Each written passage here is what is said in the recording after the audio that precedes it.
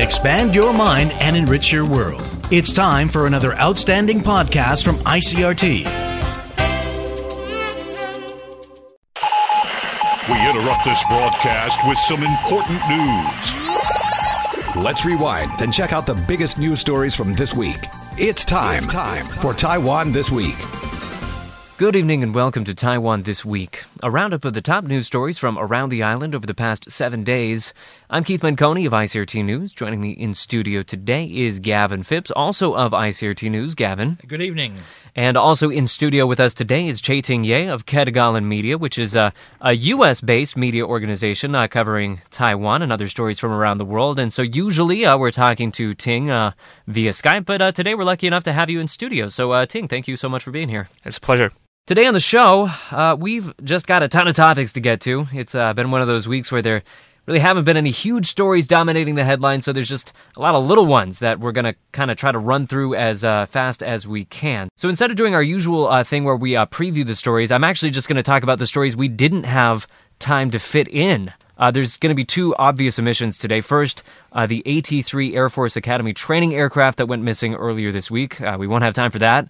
I'll just note that at the time of this recording, which is, midday on Friday, still hasn't been located. Hopefully that information isn't obsolete by the time of the broadcast.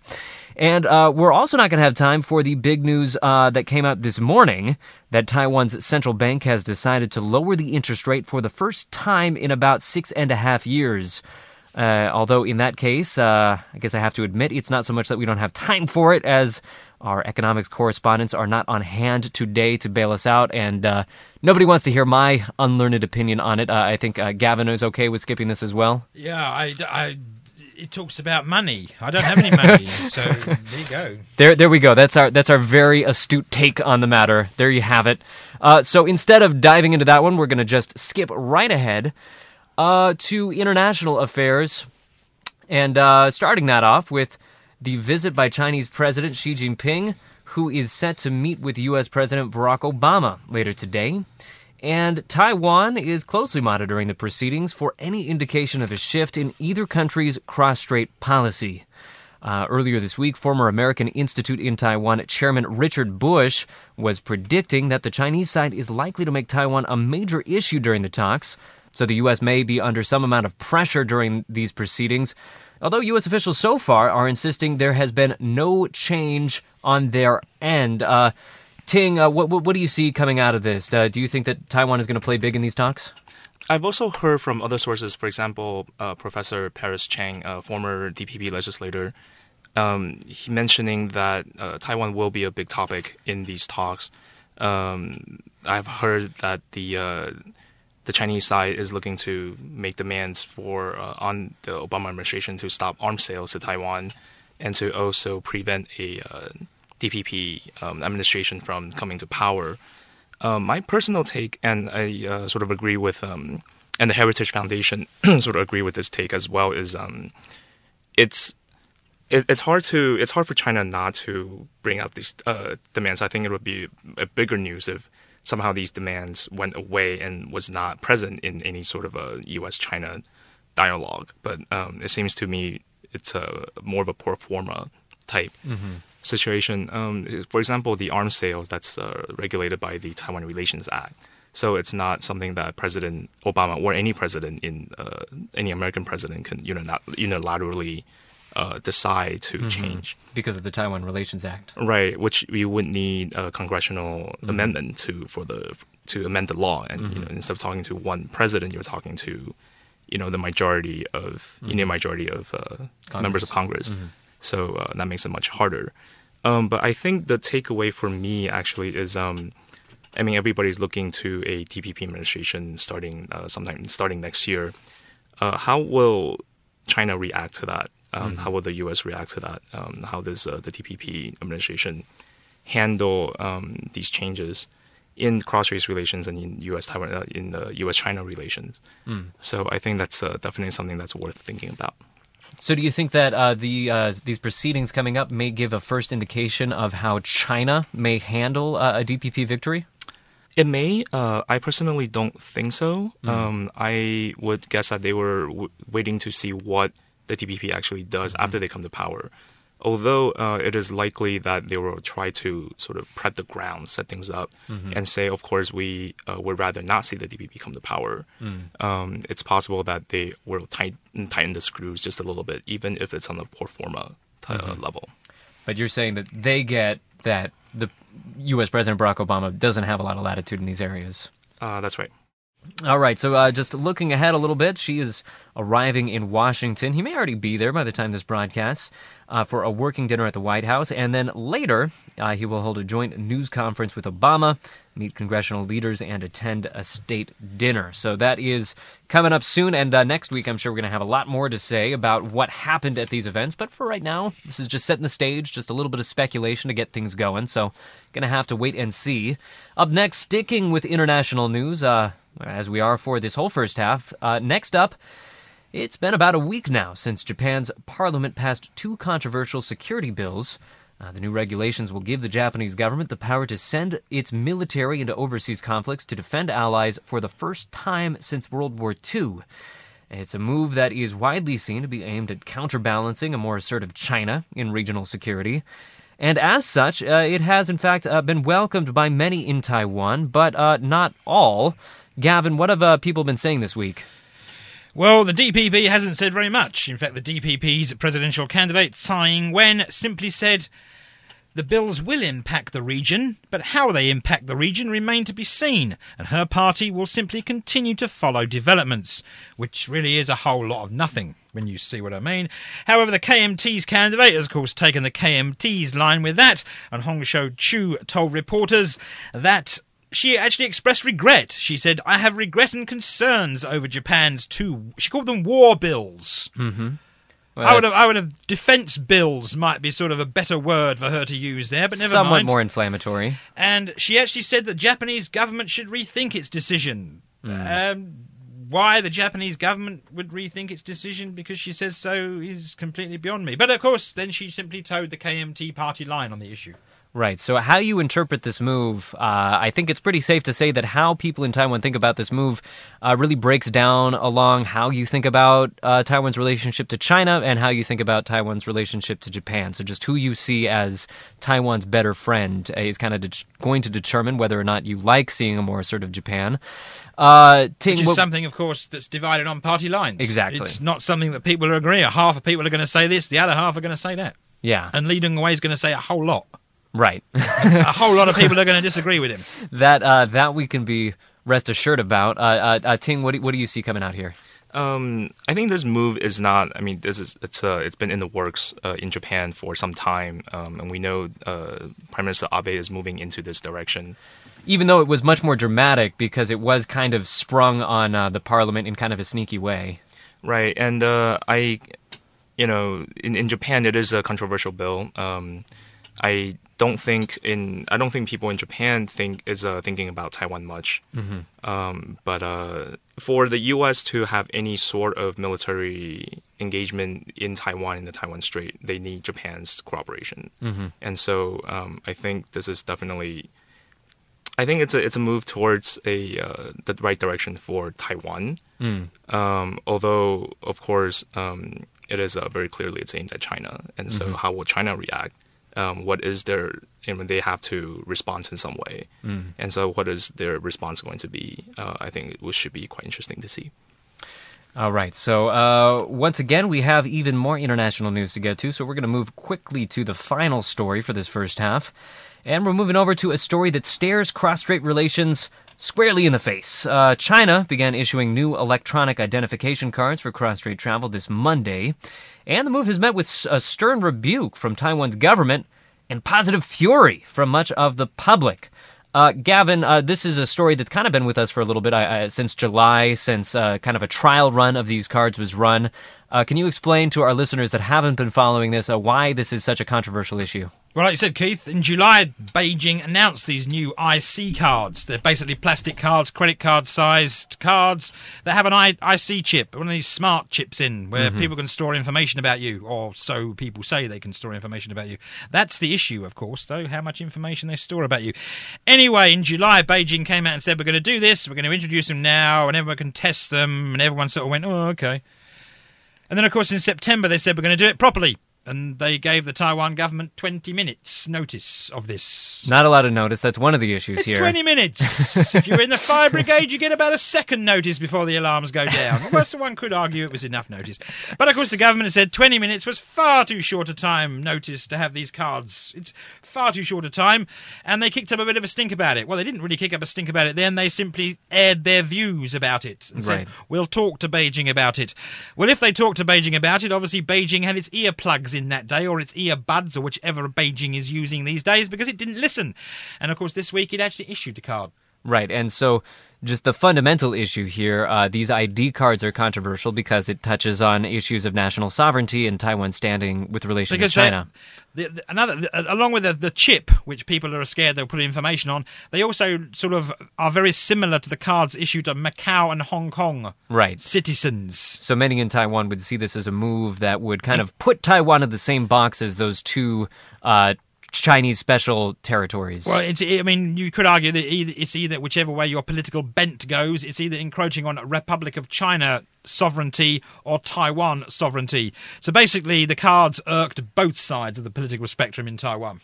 Right, and the government did, I think this time around, issue a somewhat more strongly worded rebuke. Yeah, the government said it was extremely dissatisfied. I could think of a few words you could add to that if you were really dissatisfied, but the government tactfully said they're extremely dissatisfied about the lack of discussions prior to Beijing's issuance of these cards. And they have said that during the next round of cross-strait talks between the head of the Mainland Affairs Council and his Chinese counterpart from the Taiwan Affairs Office, the issue of the cards and the lack of discussions on their issuance will be brought up, with the government saying something on the lines of there should be prior consultations before any important cross-strait policies are announced. Right, so somewhat strong words there, but many legislators are saying those words aren't enough and they're calling for actual actions. Well, I mean, what action can you do? Well, one KMT lawmaker is suggesting to call off top-level cross-strait meetings scheduled for next month. And so they're saying there should be actual, cutting off talks or cutting off various relations with China to really signal distress over this move. But that's not going to happen. No, it seems unlikely. Very, very unlikely that's going to happen, basically. Right, so clearly a lot of people in Taiwan are quite upset about this. Mao Zedong, saying, we don't understand why they did this without consulting us first. Ting, what do you see here? What's behind China's move in this case? Is this a new direction for cross-strait relations in any way? I believe so. It's an ID card, a passport, or it goes to the heart, the core of national sovereignty, right? To be able to, so there's sort of two levels, as you said. There's a level of the fact that these cards are similar or basically at the same level of citizen ID cards for Hong Kong and Macau PRC nationals. So that's the one level. So the level of treating Taiwanese citizens, treating RC citizens as if they were PRC citizens. So that's one level. The second level is the procedural level. For China to unilaterally make these decisions, we know there's a lot of things that China can unilaterally do without, there's nothing that Taiwan can do to stop them. But in the past, they have generally said, okay, we're going to at least let you know. We're going to at least talk about it and say, okay, here's what we're going to do. Right now, this time they just went ahead and did it. And I think there's one thing I take away from this is they don't see the KMT administration, they don't see the Ma administration as somebody they need to deal with anymore. So they say, you know what, since you guys are so cooperative in the past, you're probably just going to roll over and agree with us this time anyway. Therefore, we don't see a need to even talk to you. So I Since think the that's Sunflower Movement, the Ma administration just is seen as not being able to deliver the goods from the Chinese perspective. Exactly. But my question would be, to play devil's advocate here, I lived in Beijing many, many, many years ago, and my residence card was made of paper. It was a little book, a little green book, in fact, with my photograph in. Now, I'm not sure nowadays, but are residence permits for foreign nationals plastic, and are they IC cards now? Because if all foreign nationals are issued with IC card resident permits in Beijing, then this card is technically no different to what any other foreign national gets in China. Well, I would say it's a little different because this card is in lieu of a visa that gets stamped on your passport, right? Because the PRC customs and immigration will not stamp anything on a ROC passport, right? They don't recognize it. They don't to them, the ROC passport is not legitimate. They can't stamp anything on it. So in lieu of that, they issue you a card. So this card is technically not residence card, but it's in lieu of your visa, right? So now they're saying, you know what? You don't need a visa to come in. You get a residence card because you don't need a visa to come in because you're not a foreign national. And so I think that's the differentiation that would make. Well, definitely we're going to have to wait and see if there is any stronger reaction from this, although as Gavin has said, this may be the end of the story and it may just kind of roll into effect kind of quietly. We'll have to wait and see. But that is the end of international politics for today. When we come back, we're going to be bringing things back to the local, so stay tuned for that after the break. Welcome back to Taiwan This Week, ICRT's weekly roundup of news from around the island. I'm Keith Manconi, joined by Gavin Phipps and Che-Ting Ye. As promised, we're returning now to domestic politics and the Easy Card campaign, which we've just been waiting to go away. Now it maybe kind of sort of will. We'll have to wait and see. But the guy that was at the center of the whole thing is stepping down, Gavin. Yeah, Dai Ji-chuan, the chairman and director of the Easy Card Corporation, actually resigned this week after all the furore over his use of a Japanese porn star on the Easy Card stored value cards for charity. What was interesting about this, he stepped down as the chairman of the Easy Card Corporation and the director. But what also came to light is he also stood down as the director of the Easy Card Investment Holdings Corporation. So he has no affiliation. Well, it was also through me that the fact that he also was the director of this other company, which is a company affiliate. So he wasn't just heading the Easy Card Corporation, he was heading another company. So he was getting paid twice, this man. Right. And part of what people are sensitive to is he worked closely with the campaign for Mayor Ke, so they saw this as a little bit of buddy-buddy stuff going on. Yeah, that's why he didn't resign. Obviously, that's what the spat was about last week, with him not resigning. Right. Because they thought Mayor Ke was covering his back, so to speak. But he has now resigned. Be careful how you phrase that. Should be after the special relationship claims. Anyway, moving on. My apologies for even bringing that up. But despite him stepping down, this may be a case of too little too late. There's more allegations coming out. There's perhaps an investigation. This might not go away. Unfortunately for Mr. Dai, no, it might linger for quite a while. Because apparently there are reports that the Taipei District Prosecutor's Office has opened an investigation into Mr. Dai over the Easy Card little shenanigans and whatever was going on there. And there are claims that Dai is under investigation in connection to alleged discrepancies. These are charges of forgery, apparently he's being investigated for, though the district prosecutor related to Easy Card. Let me get there, but it's forgery. Let me get apparently the claims are he's being investigated for forgery. The forgery doesn't relate to the fact that it was the Japanese porn star on the cards. There are no doubt about it. It wasn't a forged photo of her, but apparently there were discrepancies between two versions of the now famous list of recipients of these limited edition cards. Yes. So there was the first list, which came out and was apparently incomplete and named several city councillors and several city government workers. And then the second list came out, and that was even more abridged, and suddenly lots of names were taken off the list. So he's now being investigated, or allegedly investigated, for forgery, for tampering with these lists. Now, apparently, he does, like I said, charges of forgery. This is what's being claimed by the local media here. But apparently the prosecutors had simply said they are looking into allegations of breach of trust and contempt of public office. Okay. These are related to charges that were filed against Dai by Taipei City Councillor Zhong Xiaoping. Mm-hmm. All right, so this is kind of just snowballing a little bit. Yeah, I mean, I'm sure in a couple of weeks.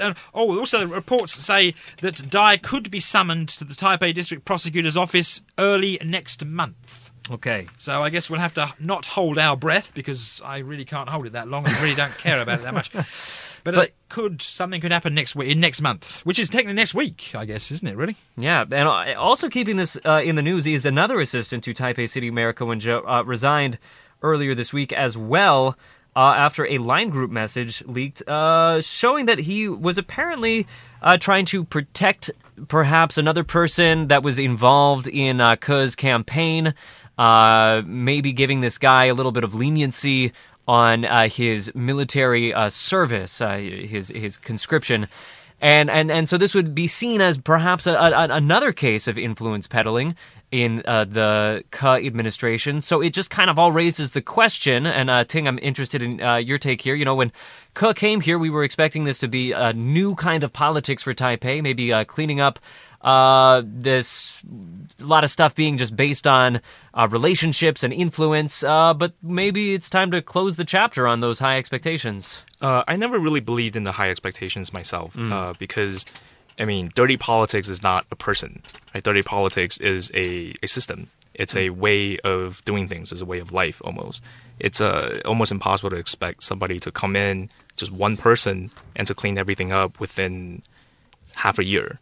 I don't know, because I think for, I don't want to comment on the Mayor Ke Wen-je himself, but, there's a lot of people around him who, they're going for public office, they're going for public power. It doesn't matter who is in the mayor's office, they're following the person who's going to get elected. And, once they get there, it's very tempting. It's very tempting to, help out your friend, to give people some slack here and there. So I never really bought into the hype, and I didn't think, no matter how different Ke Wen-je might seem, I don't think it's warranted to expect too much out of him. But of course, or out of his administration. Of course, he's going to come under the spotlight more, though. If it had been a DPP or a KMT politician that simply took the Taipei mayoralship, they would be, oh, God, it's them again. Well, they're doing the same thing again. But I think it's because he ran as an independent. And, of course, there were certain things, maybe he won't be involved in such nepotism. And now these things seem to be happening. And he's taken all these developers for just these issues. Yeah, basically. Yeah, of course, the developers, the Far Glory Group and everything else that he's done, and the people he's gone after since he's been in office, since last November. He came to office, of course, looking like he was going to clamp down on this, and all of a sudden he's been, not him personally, but people around him are being caught with their fingers in the cookie jar, so to speak. It's making him look bad. And it's the same people who, just several months before were at the other side of the table from the developer saying, we are going to clean you up. We're going to take you guys out. And then now they're the ones who's got their hands caught in the cookie jar. Yeah. So, I hope that this turns sort of the Taipei, at least the Taipei citizen, the Taipei public, into something more of a reasonable expectation of what they can expect from Mayor Ke Wen-je and his team. Yeah, perhaps just a tempering of expectations, but hopefully not a complete loss of hope in all ways. All right, well, moving on to our last story for the broadcast. A declaration of war has been made against those who would work to stymie gay marriage legalization in Taiwan. Several advocacy groups called a press conference to call attention to a number of religious groups that they say are attempting to gain seats in the legislature next year as a means of preventing the passage of a same-sex marriage bill. The Alliance to Promote Civil Partnership Rights, as these groups are collectively known in English, is now calling on supporters of gay rights to block these campaigns. And so before we get to this particular press conference, Gavin, tell us about this bill. This is something that's been around for a while. Yeah, the Marriage Equality Bill. It cleared its first reading in the Legislative Yuan in 2013, and, it was reviewed for the first time by the Legislative Judicial Committee last December. Since last December, it's simply sort of stopped. Yeah. Because certain lawmakers from certain religious groups, shall we say, apparently the allegations say they oppose it. Right. So it's not just one political party, it's, lawmakers that have certain views from certain political parties blocking the reading or review of the law. And the group in question here, which the Alliance is kind of tilting against, is the Faith and Hope League. Yes, they're quite new, Keith. They were established on September the 6th by a former KMT lawmaker, Joanna Lay. And apparently she formed this group along with several Christian pastors. And, of course, the Taiwan Alliance to Promote Civil Partnership Rights is accusing this group, the Faith and Hope League, specifically of setting out to block any proposed amendments to the civil code that could seek to legalise same-sex marriage. Right, but in response to this declaration of war, as they're calling it, this group says, we're not targeting the gay marriage issue specifically. That's what they're saying. which could be read either way. Either they're not targeting it specifically because they don't care about it, or they're not targeting it specifically because it's one of many things they're targeting. Right. So this could perhaps make this become a campaign issue coming up to the 2016 January elections, or maybe not. Ting, what's your take? I really don't think so. I think somehow this has fallen in the priority of issues for people.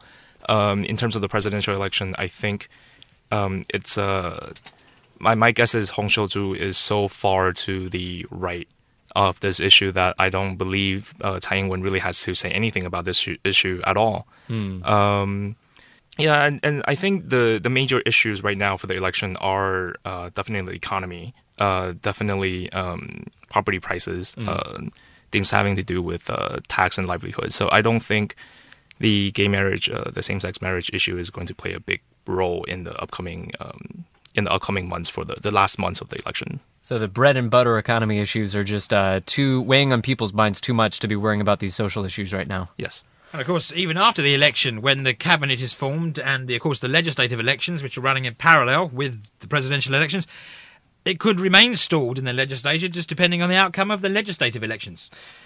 Right. Okay, so maybe we won't be seeing too much about it on that front, although I will say that this campaign, they've made some definite promises. One gay rights advocate campaigner said that she will begin a 28-day tour around Taiwan, starting at the end of this month, to raise awareness of same-sex marriage and other gay rights issues. So perhaps some more to look from there. Perhaps it'll stir things up enough that it will turn into more of a thing than we're expecting it to, but we'll just have to wait and see.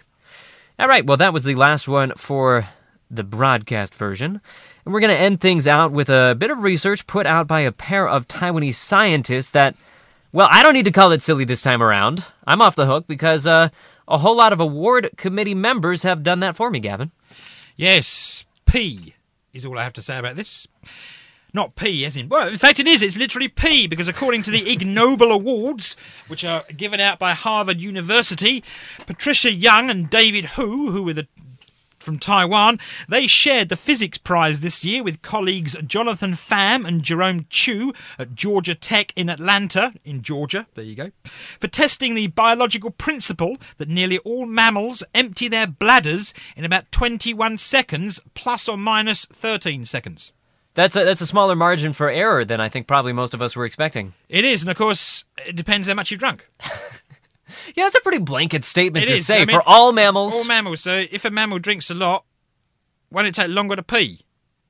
I would have thought it takes long. I mean, being a human and having drinking things before and realising I've drunk several pints of alcohol and I need to pee, it does occasionally take longer. You can't really say anything, but it does take longer sometimes. Okay, so there's clearly more to this research than meets the eye. But it is serious, of course, because the academic paper that they won the Ig Nobel Award for was titled Duration of Urination Does Not Change with Body Size.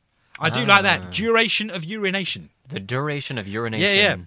Now, apparently, one asked why the urination researchers team paper was selected for an Ig Nobel Award. The chap from Harvard... That's an excellent question. The chap from Harvard University replied, because it makes people laugh. Then it makes them think. And it will make them laugh and think again for the rest of their lives, every time they think about peeing. It's going to change your life, this paper. It will, because every time you pee, you'll be counting. Actually, that's a good point. I wasn't going to until you said that, and now I have to. Every time you drain the main vein, you will be counting.